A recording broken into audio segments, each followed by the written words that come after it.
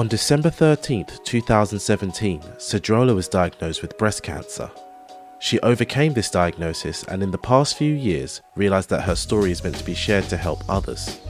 Cedrola is on a mission to inspire you to know that a diagnosis is not a death sentence, but a learning experience. And she's here to help business leaders to understand equity and inclusion will make your whole organisation stronger. This episode, you will learn that our social, emotional and personal challenges don't define us, but what we do with what we learn does. I guess I would go back to when I was 16. So when I was 16, I had a lump removed from my left breast, and it turned out to be nothing. And the only reason that I noticed it was because I was doing a research paper on breast cancer, because back in the day, breast cancer wasn't something that people really talked about. There were no pink ribbons. There was none of that. But I was doing a report on breast cancer, and I checked myself and I found a lump and told my parents, and we went and the doctor removed it and said, oh, it was just a benign, lump or cyst. So fast forward, and I'm now an adult woman, and my breasts have had lumps and bumps for years. So I've always gotten them checked back and forth. So it's been mammograms, ultrasounds, breast examinations, all these different things all through the years. The interesting thing was that at this time, my nurse practitioner is very used to me. I'd been going to her for many years, and we always joked about how busy my little breasts were, and and how, oh well, we feel something strange. Let's go and do a mammogram and ultrasound. So it almost felt like I was doing this almost every 6 months for the 2 years, and then I went to see her, and she said. So what happened was I was feeling my breasts, but I was also thinking, I'm getting older and your breasts get more fibrous as you get older, because I'd been having regular mammograms and ultrasounds, but I did feel, something was happening, but I was like, well, nothing's showing up. So I guess that everything's okay. So I went into my nurse practitioner on a regular appointment, and she says, this over here feels very different. It doesn't feel like it's supposed to feel. And so I said, okay. And this was October of 2017. I think it was end of October, maybe early November. And she said, I'm going to call over to this doctor's office and let them know that you're coming. You need to call and make an appointment. And I said, fine. But of course, with so many years of going through all of this, I'm not thinking much of it. And time passes very quickly. I'm sure you know. And so it was about a month later that I called and made an appointment. And the doctor said, I would like for you to get new scans and an ultrasound before you come in for your appointment, so we have fresh scans. And I was like, that's fine. So I went in and had my scans done, and they found a lump in my left breast. But the right breast, which was the problem breast, where I go in to meet with the doctor, we're both looking at the scans, and I've looked at these scans for so long that I know what I'm looking for, and I don't see it. And she says, I don't see anything. And I said, I don't either. She says, but I'm looking at your breasts, and as you could see my breasts in person, they looked different. The right breast, which is where the cancer was found, the nipple was pointing downward instead of upward. And so she said, you know what? I'm just going to go ahead and take a biopsy and see what's going on. And so she did that right in the office, and she did a punch biopsy. So there are different types of biopsies. She did a punch biopsy right there in the office. It was a Wednesday. And so we did that on Wednesday.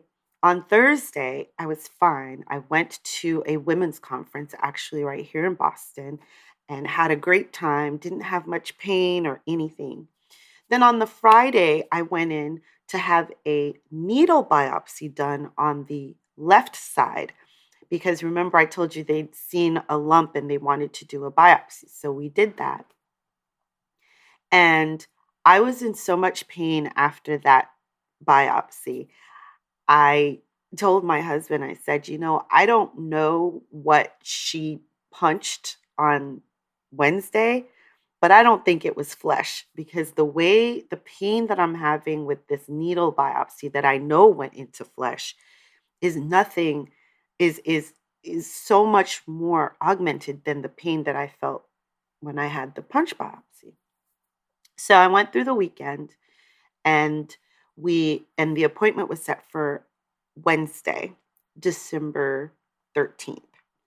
So I went into the office Wednesday, December 13th, 2017, and the doctor says, so you have invasive lobular carcinoma, breast cancer, and the biopsy that they did on the left side showed that there might be some cancer cells there as well.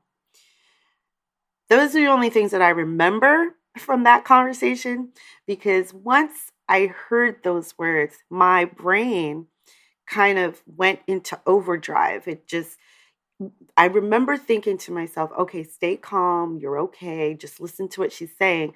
But at the same time, I'm thinking, if I'm dead, if this means that I'm dead and what happens if I die? Like, what's going to happen to my kids? I had 2 kids.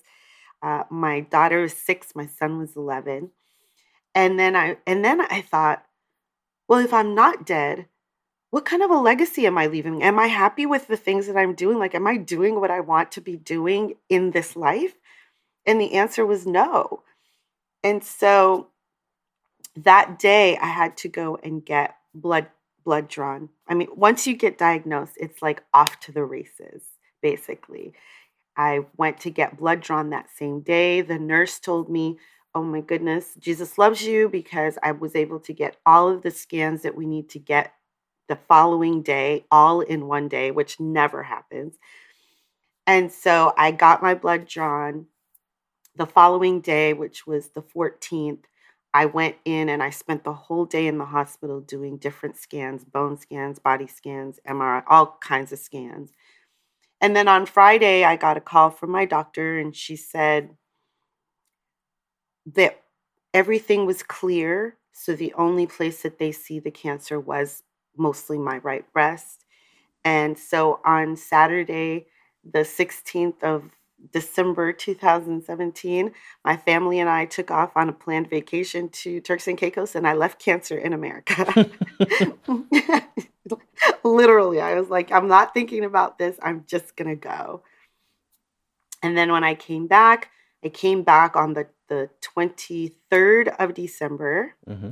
And my phone, as soon as I hit American airspace and turned on my phone just went nuts.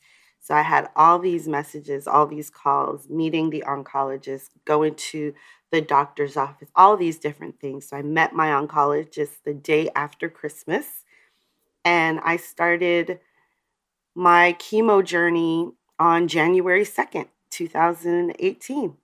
And I was in active treatment basically from January to July of 2018. And that is 8 chemo sessions, double mastectomy, and radiation sessions, 30 radiation sessions. And there's nothing like having cancer and having to slow your roll to give you space to really contemplate the trajectory of the rest of your life, however long that is, right? And that's what I did. I spent a lot of time in introspection, a lot of time there. When you're going through cancer treatments, there are different things that happen. Your body is fighting really hard, working with the meds that you're taking, but the meds are doing things to your body that are that can be painful, very frustrating, very unexpected. My tongue turned black, my nails turned black. I couldn't taste my food. My legs were in so much pain, my feet, my hands. So there are a lot of things that happen when you're going through treatments. But when I was going through chemo, I was still working. And uh, it was only when I went to surgery that I wasn't working. I was on short-term disability. And then for radiation, you just go every weekday morning and then you go to work. So in between all of that, it was like normal life had to happen Hmm. still while you're going through all of this. But when you really had to slow down, take time out because you were in so much pain, it gave you a lot of space. It gave me a lot of space to think about what I wanted to do and how I wanted to proceed. Was I happy with the trajectory I was going? And if not, what was I going to do to change that trajectory and make it different? And I got kind of the answer in September of 2018 when I was laid off from my job. I was like, okay, that wasn't working. Mm. Now I'm not there. So what am I going to do? And so again, just kind of trying to find my way. And there's so many different things that happen to get me to where I am here now that it's sometimes I look at it, it's like my life is completely different than it was then. And we always think, oh, it's too much to do, but really it all happens incrementally as you kind of make different intentional choices. Life becomes different. Yeah. So, What was it like being, because you said you were working full time. That aside, being a mum is a full time job, especially a mum to two, they're not young children, but they're still children. They still are yeah. relying on you for most things. What was that like, being a mum and battling cancer at the same time? I was so blessed. So my husband was working. My husband was there. Um, and my kids, when from the very beginning, we told the kids what was happening. Because for me, I feel like they needed to know because they were going to be affected in some way. And I didn't want to keep it from them because I knew that they could handle it as long as we were handling it. But yeah, you're working full time and you're working because you want to keep things as normal as possible for the kids, of course, right? So you're still working. They knew the days that I was going to go to chemo. So I would go every other Tuesday. And of course, that day I didn't go to work, I went to chemo. But I'd come home and I'd be completely wiped out, really tired.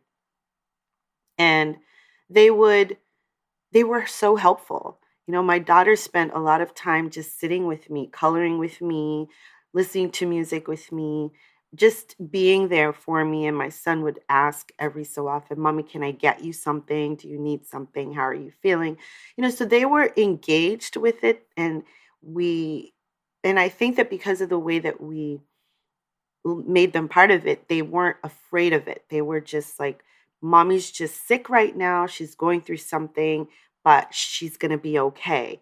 And I think that that was the thing when we told my son, he said, oh, my friend's mom, that happened to her and she's okay. So I think you're going to be okay, Mom. And so I said, okay, yeah, we're going to be okay. And until we knew any different, we couldn't really tell them any different.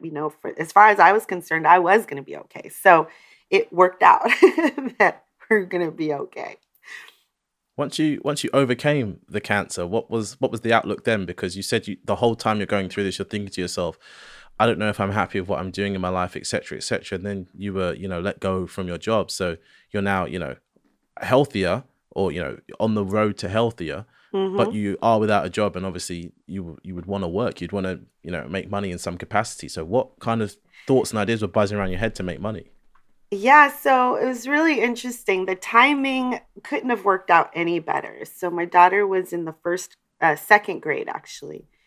She's second. She was in the second grade and she was getting bored with school, which kind of bothered my husband and me because she's the child that when she was going into kindergarten, we asked her, what is she most looking forward to? And she said, homework. And, we're going, I don't think they give you homework in kindergarten, but yay. And so she was starting to get bored and she kept saying, I'm not learning anything. Can I not go to school today? That was the ultimate. I don't want to go to school today. Why not? Because I'm not learning anything. And I thought, oh my gosh, this is not good. So at that time, I was actually in the process of looking for a job.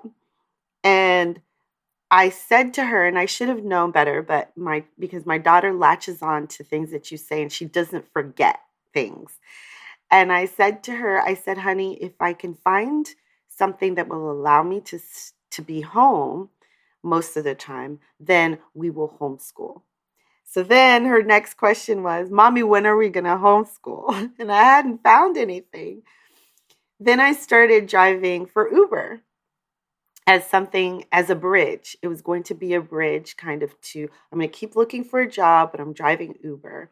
And I fell in love with doing it because I love to drive and I really do love to encounter and engage new people.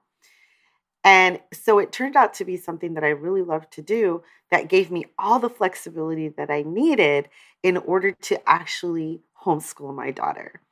So my husband and I homeschooled my daughter. My husband's a professor, so he has kind of a non-traditional schedule as well. So I would teach her, he would teach her, she would do her work. And she was a very good student, and we would go at her pace. So if she already understood something, we just kept moving forward. We weren't going to hold her back if she knew what she was doing and we could, continue to do it. And so that's what happened. So we homeschooled her for a year and a half. And during that time, I was also Ubering. I was also starting and building a coaching and consulting business because I told you I like to engage people and I really wanted to feel like I was making a difference in people's lives or I was making a difference in this world, even if it were in my own little backyard. So I was doing that while I was homeschooling her and I was driving for Uber.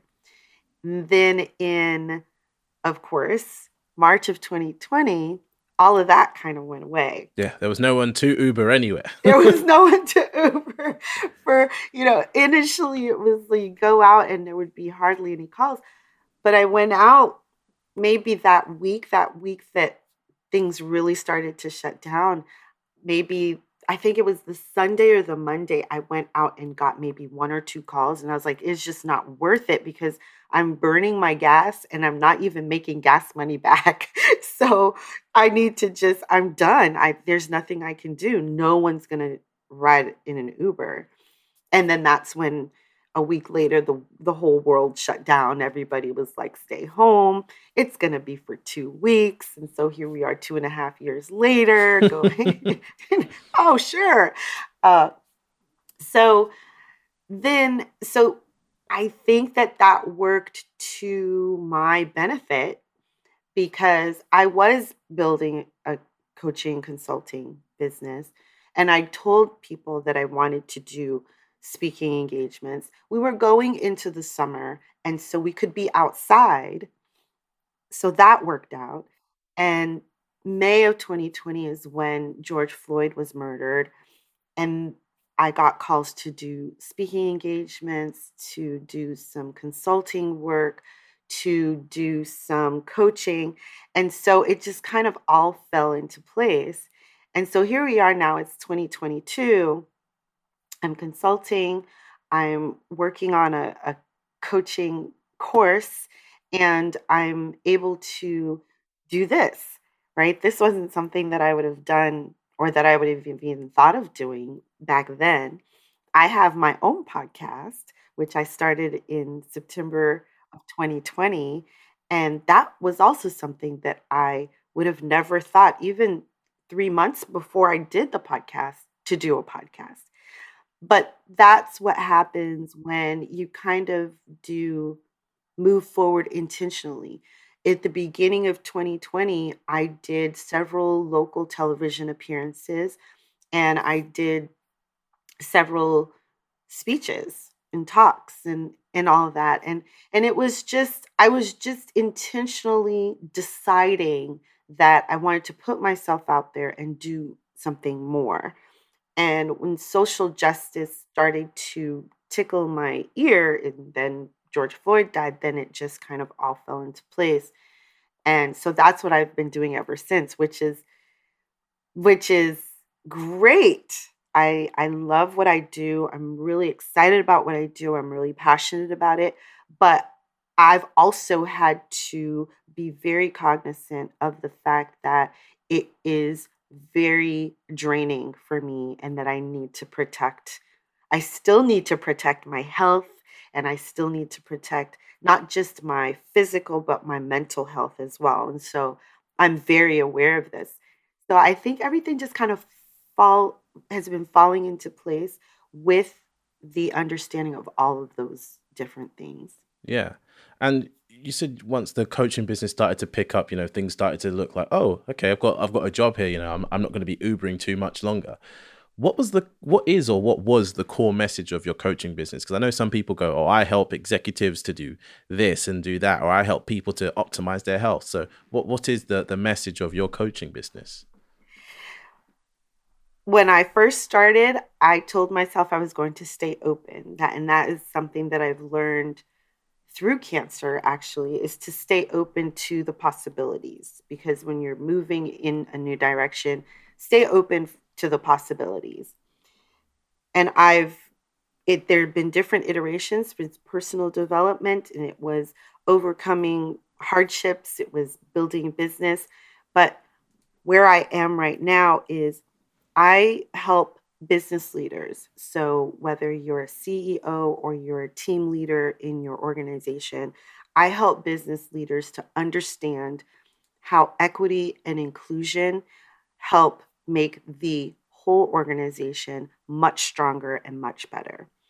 Um, a lot of people lead with diversity, and I think that diversity is an outgrowth of creating an environment that is equitable and inclusive, an environment where people feel that they have the tools needed in order to succeed, and that their voices are heard within that organization so that they can affect change or make progress within their desired fields. And so, what I do is I help organizational leaders understand where they may be falling short and how they can mitigate that, how they can change that trajectory so that they can create environments that are much more welcoming and therefore become more diverse.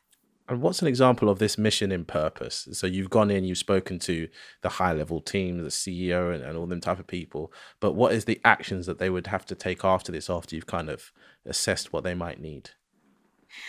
So what I do is, after assessments, like, I can go in and I can just do an assessment. So I can go in and I can say, okay, let me look at all of the policies, the procedures, everything that you have that's going on. Let me take a look at that and give you recommendations. Sometimes that's just where it ends. It's just kind of like, okay, we've got those recommendations. And all recommendations come with why, a why. This because of this because of this.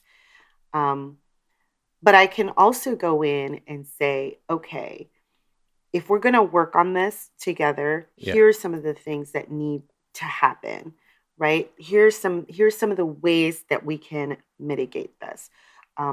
As an example, if I'm going in and I notice that your turnover is much higher with people who have been marginalized than the people in the white culture, then that's something that we need to look at from the very beginning, from the core. What is first of all, what is happening? Do you have a way to find out why these people are leaving? Because I'm sure that they have really good information for you to draw upon and not just make the assumption that they want to leave for random reasons. And I think a lot of times organizations think that things happen. Oh, well, that happened. sometimes sometimes they measure and sometimes they don't. And I think that it's within their best interest to measure why people leave, especially if mostly people from marginalized communities leave at a higher rate, because that tells you that within your organization, there's something in your culture that is not allowing them to thrive or to be happy and healthy within that culture. So you have to take a look at that.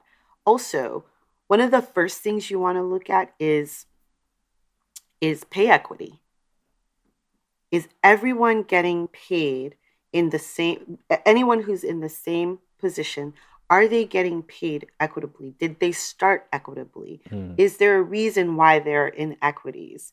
And look at the reasons that there are inequities. Chances are, if you're looking at pay inequities, you're going to be able to pull out, and sad to say, you're going to be able to know who within that organization is from a marginalized community and who is not, even without having a name attached to the salary that is being given.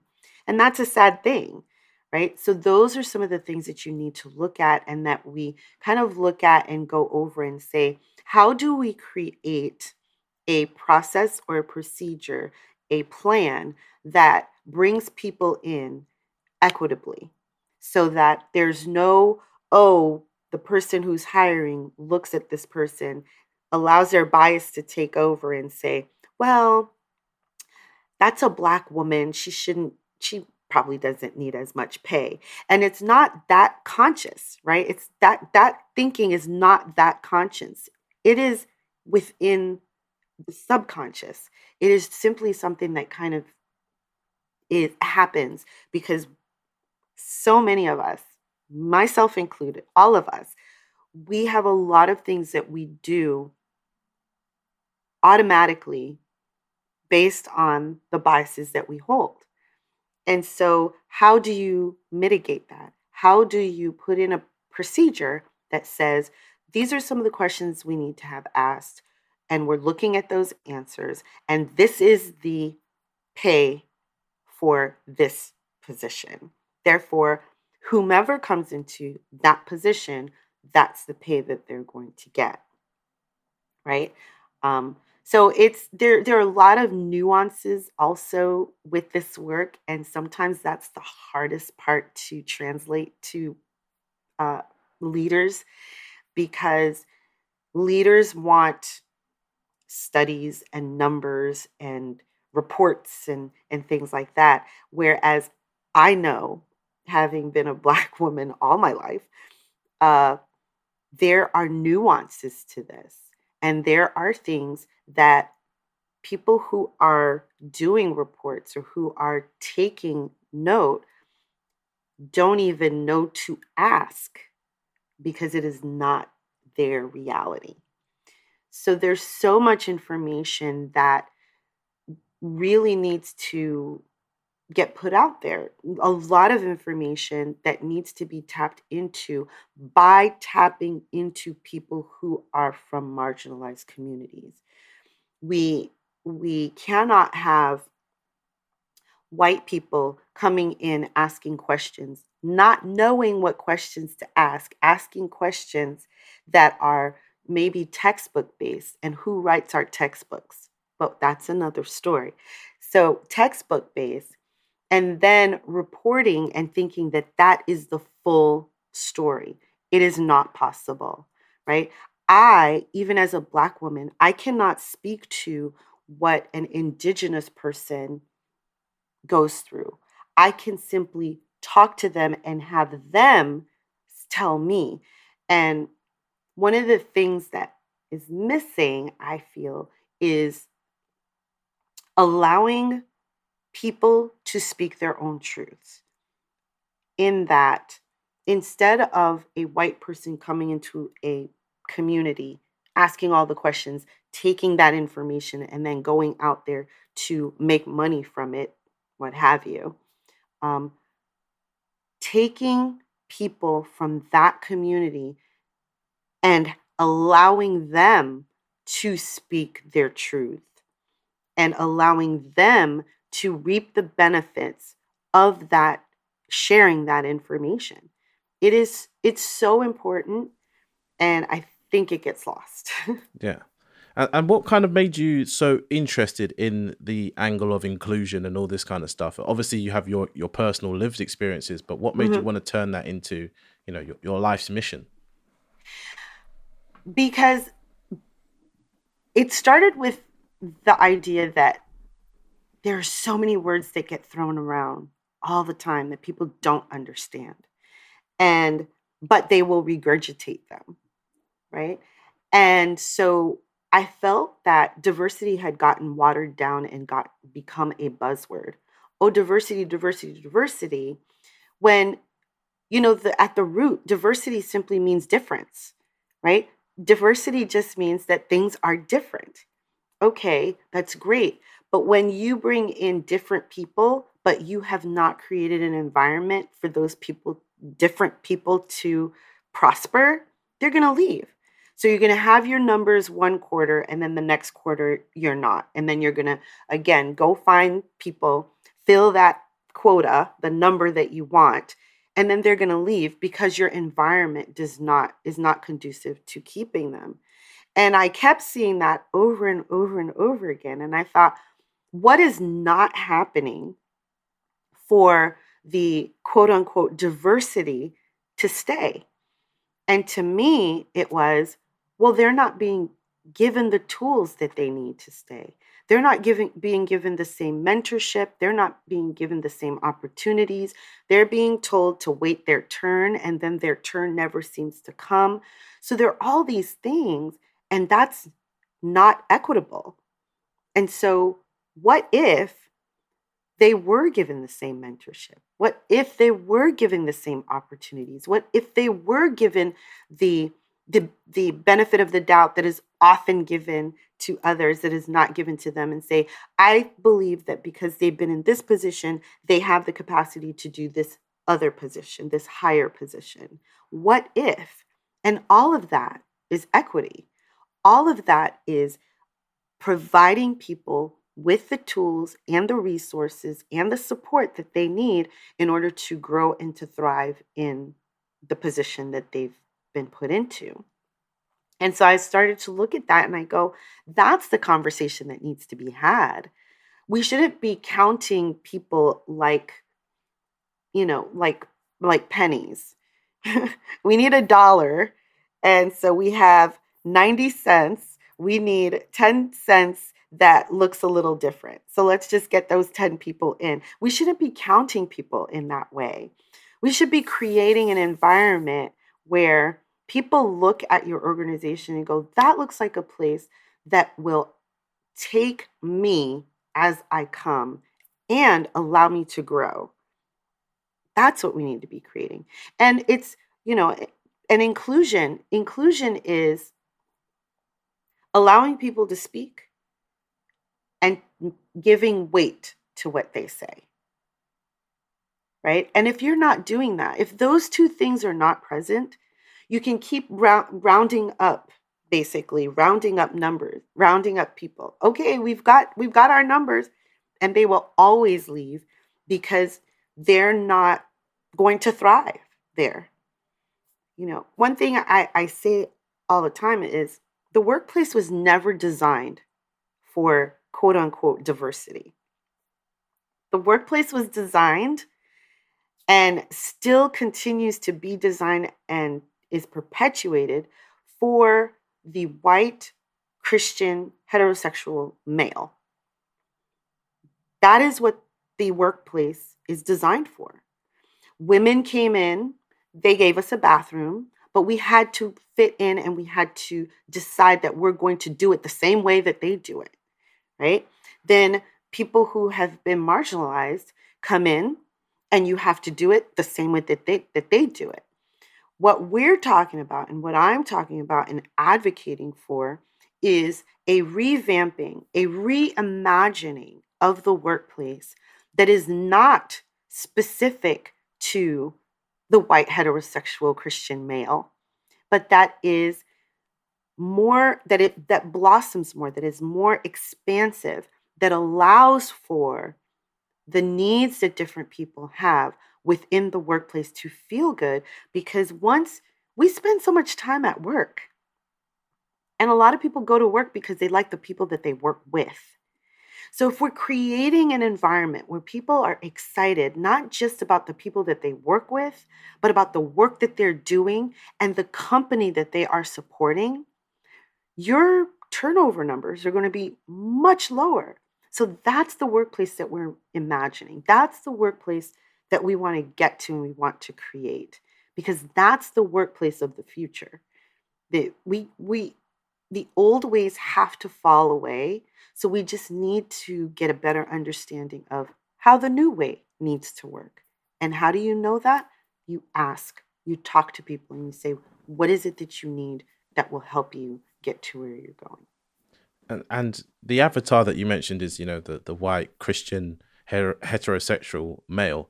How can that person, for lack of a better word, become an ally? What kind of things can they do to have an impact on the things that they're actually, kind of, they're not a problem, but they're part of the problem by default. What can they do? Yeah. They have to learn to listen and fall back. And that is something that white heterosexual males have not had to do in their lives. Mm. People who have been marginalized know to fall back because we've been socialized in that way. And I don't really care what country you're from, we've been socialized to kind of fall back. Mm.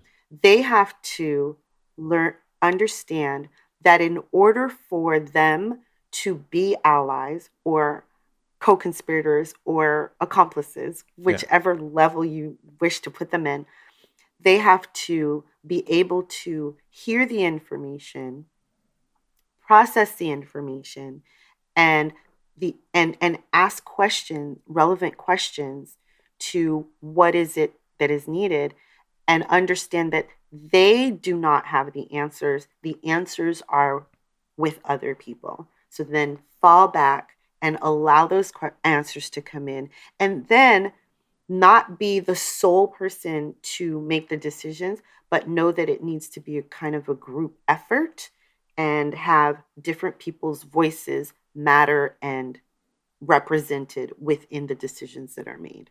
Yeah. And on the other side of that, how can, the person who is kind of facing these difficulties, how can they make their situation easier or better outside of just opening up the conversation? What are things that can be done? Opening up the conversation at work. Yeah. that tends to be it really depends on your organization, right? The level of psychological safety that you feel within your organization determines whether or not you're even going to bring up any information, right? Any issues. What I think is that people need to suss out their allies. We need to find the people within the organization that are already ready and willing to help us, and then to trust that, and to then have, if you want to have them speak for you, or if you just want their support behind you, you have to know what it is that you're looking for, and then make sure that that's what you're going for. It's a very interesting thing. It's kind of along the same lines, but there have been several stories that have come out here in the United States, and I don't know how it is where you are, but here in the United States, where home appraisals, no matter where you are, if a Black family or Black face presents, then the home appraisal is a lot less than if it is a white facing person. And so people have now begun asking their ally friends, their accomplice friends, to stand in for them. Say, here, we're having an appraisal. Please stand in for me. It's really about understanding who is really on your side, who is really there, and understanding that the way that the system works is working against you, but they can spend their privilege, which is what it's called. You can spend your privilege to help someone else, knowing that the system is rigged towards you. And so you can use that rigging to kind of help someone else get a leg up. And I guess with social justice and this kind of plight and this kind of thing, it's an ongoing thing. It's been happening for years and years and decades. Yes. But what is the kind of ideal place you see us getting to in the next, say, 5-10 years with your input and your work? Ooh. Are you saying I'm going to change the whole world, Sam? I mean, I'm just asking the questions. You said that statement, not me. But if that's how you feel, then I would support you in that mission 100%. What I would love to see is that mostly when we're talking about, especially when we're talking about organizations, what I would love to see is that entrepreneurs, as well as small business owners, really gain an understanding of the power that they wield. Entrepreneurs, some entrepreneurs want to grow to larger companies. Start where you are and begin to create a culture. Even if you're hiring one person, create that culture with that person and continue to perpetuate that same culture so that when you grow, you're already growing within the new paradigm versus the old paradigm. And always examine how and what you're doing and why you're doing it the way that you're doing. And if it can be done differently, do it differently. Small businesses, same thing. Small businesses can grow into larger businesses, medium-sized businesses, big businesses. So when you're a small business, consider what you are cultivating and cultivate the culture that is in the new paradigm being equitable and inclusive and therefore already positioned for diversity. That's what I would like to see. I want to see in the next 5 years, I would love to see that more small businesses are talking about equity and inclusion and showing teams that are diverse and that are happy. Not just diverse in number, but that are actually happy and working well together, which then will translate to greater profits. But I've made it a point not to talk about how many profits are gained by having a diverse work group. Because if all you're doing it for is profits, you're doing it for the wrong reasons.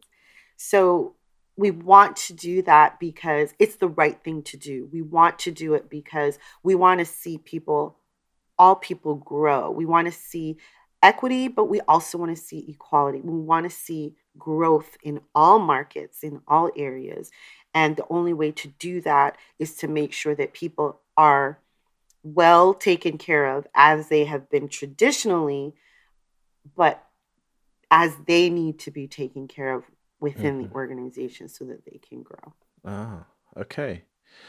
One thing I wanted to ask you about, somewhere on your profile, I saw this. It said, all women need to be, in air quotes, angry.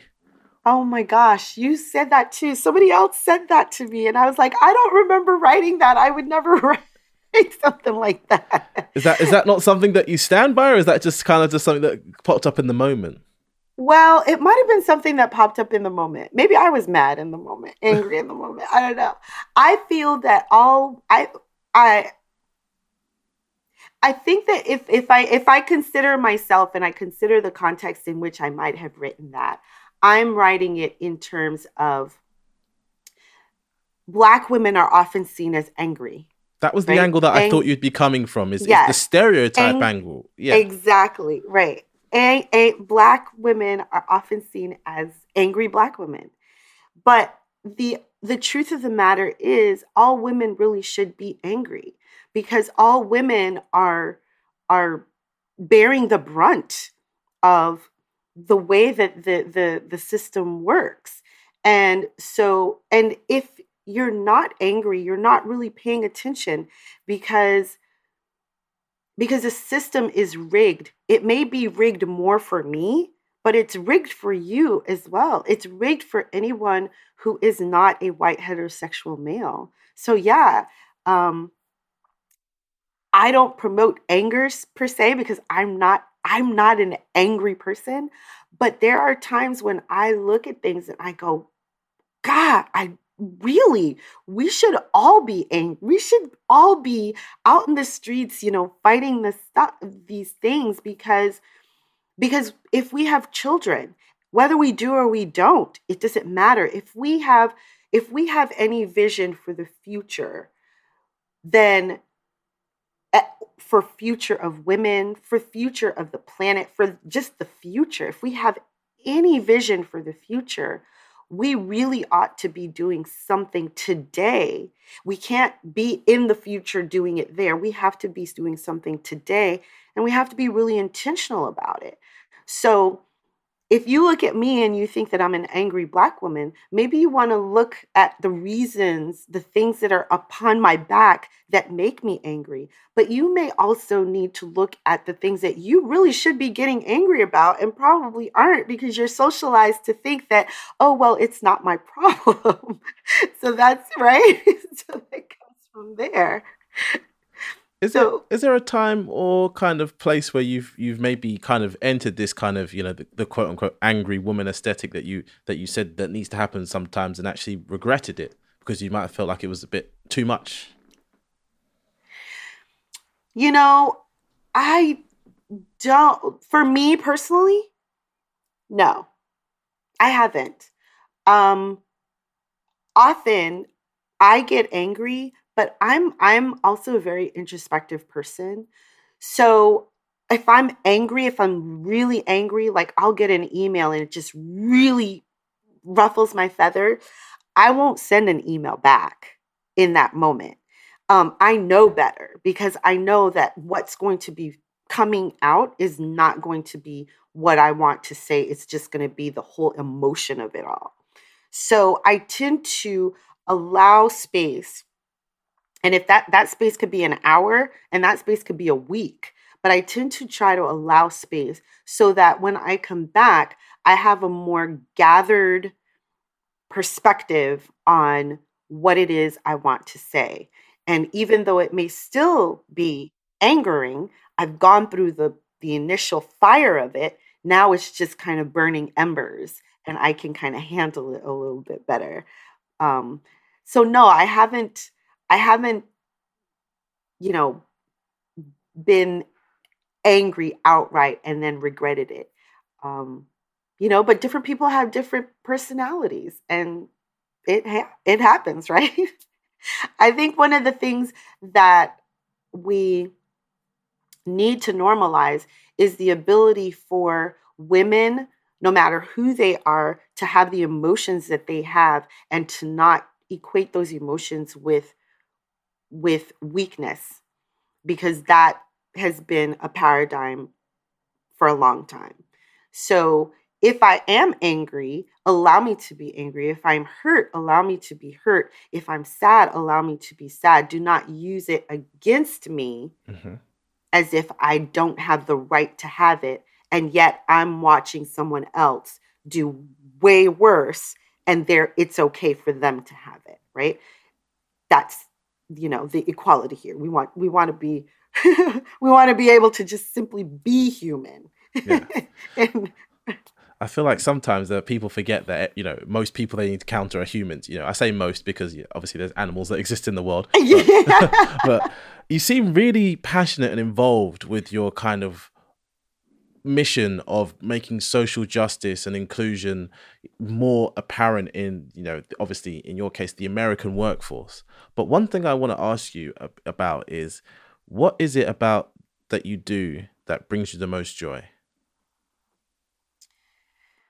What is it about what I do that brings me the most joy? When I see someone shift in paradigm, when I hear from someone, oh my gosh, I never really thought of it that way, but the way that you said it, it just made so much sense. That brings me a lot of joy because it's a seed, right? If it could be the first one, it could be the 10th one, but it also means that they're thinking about it.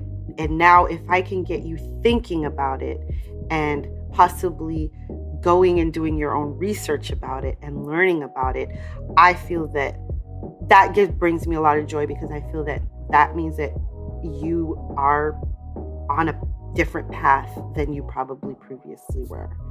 And so that excites me. Where can the listeners find you online? Thank you, Sam, for this opportunity to be here. It has been such a pleasure to speak with you. People can find me at diversitydish.com, with Diversity Dish, which is the name of my podcast as well. And I use that because it's much easier to remember than Cedrola Maruska. Which I do have cedrolamaruska.com. But diversitydish.com has all the information. It has my podcast information, has my speaker information, has my consulting and coaching information. So doing that is the best way. And then you can always find me on socials. I'm on Instagram, LinkedIn, Facebook, and Twitter. Thank you for listening to People Explained. New episodes come out every Monday. We would appreciate it if you gave us a review on Apple Podcasts and shared this episode with a friend.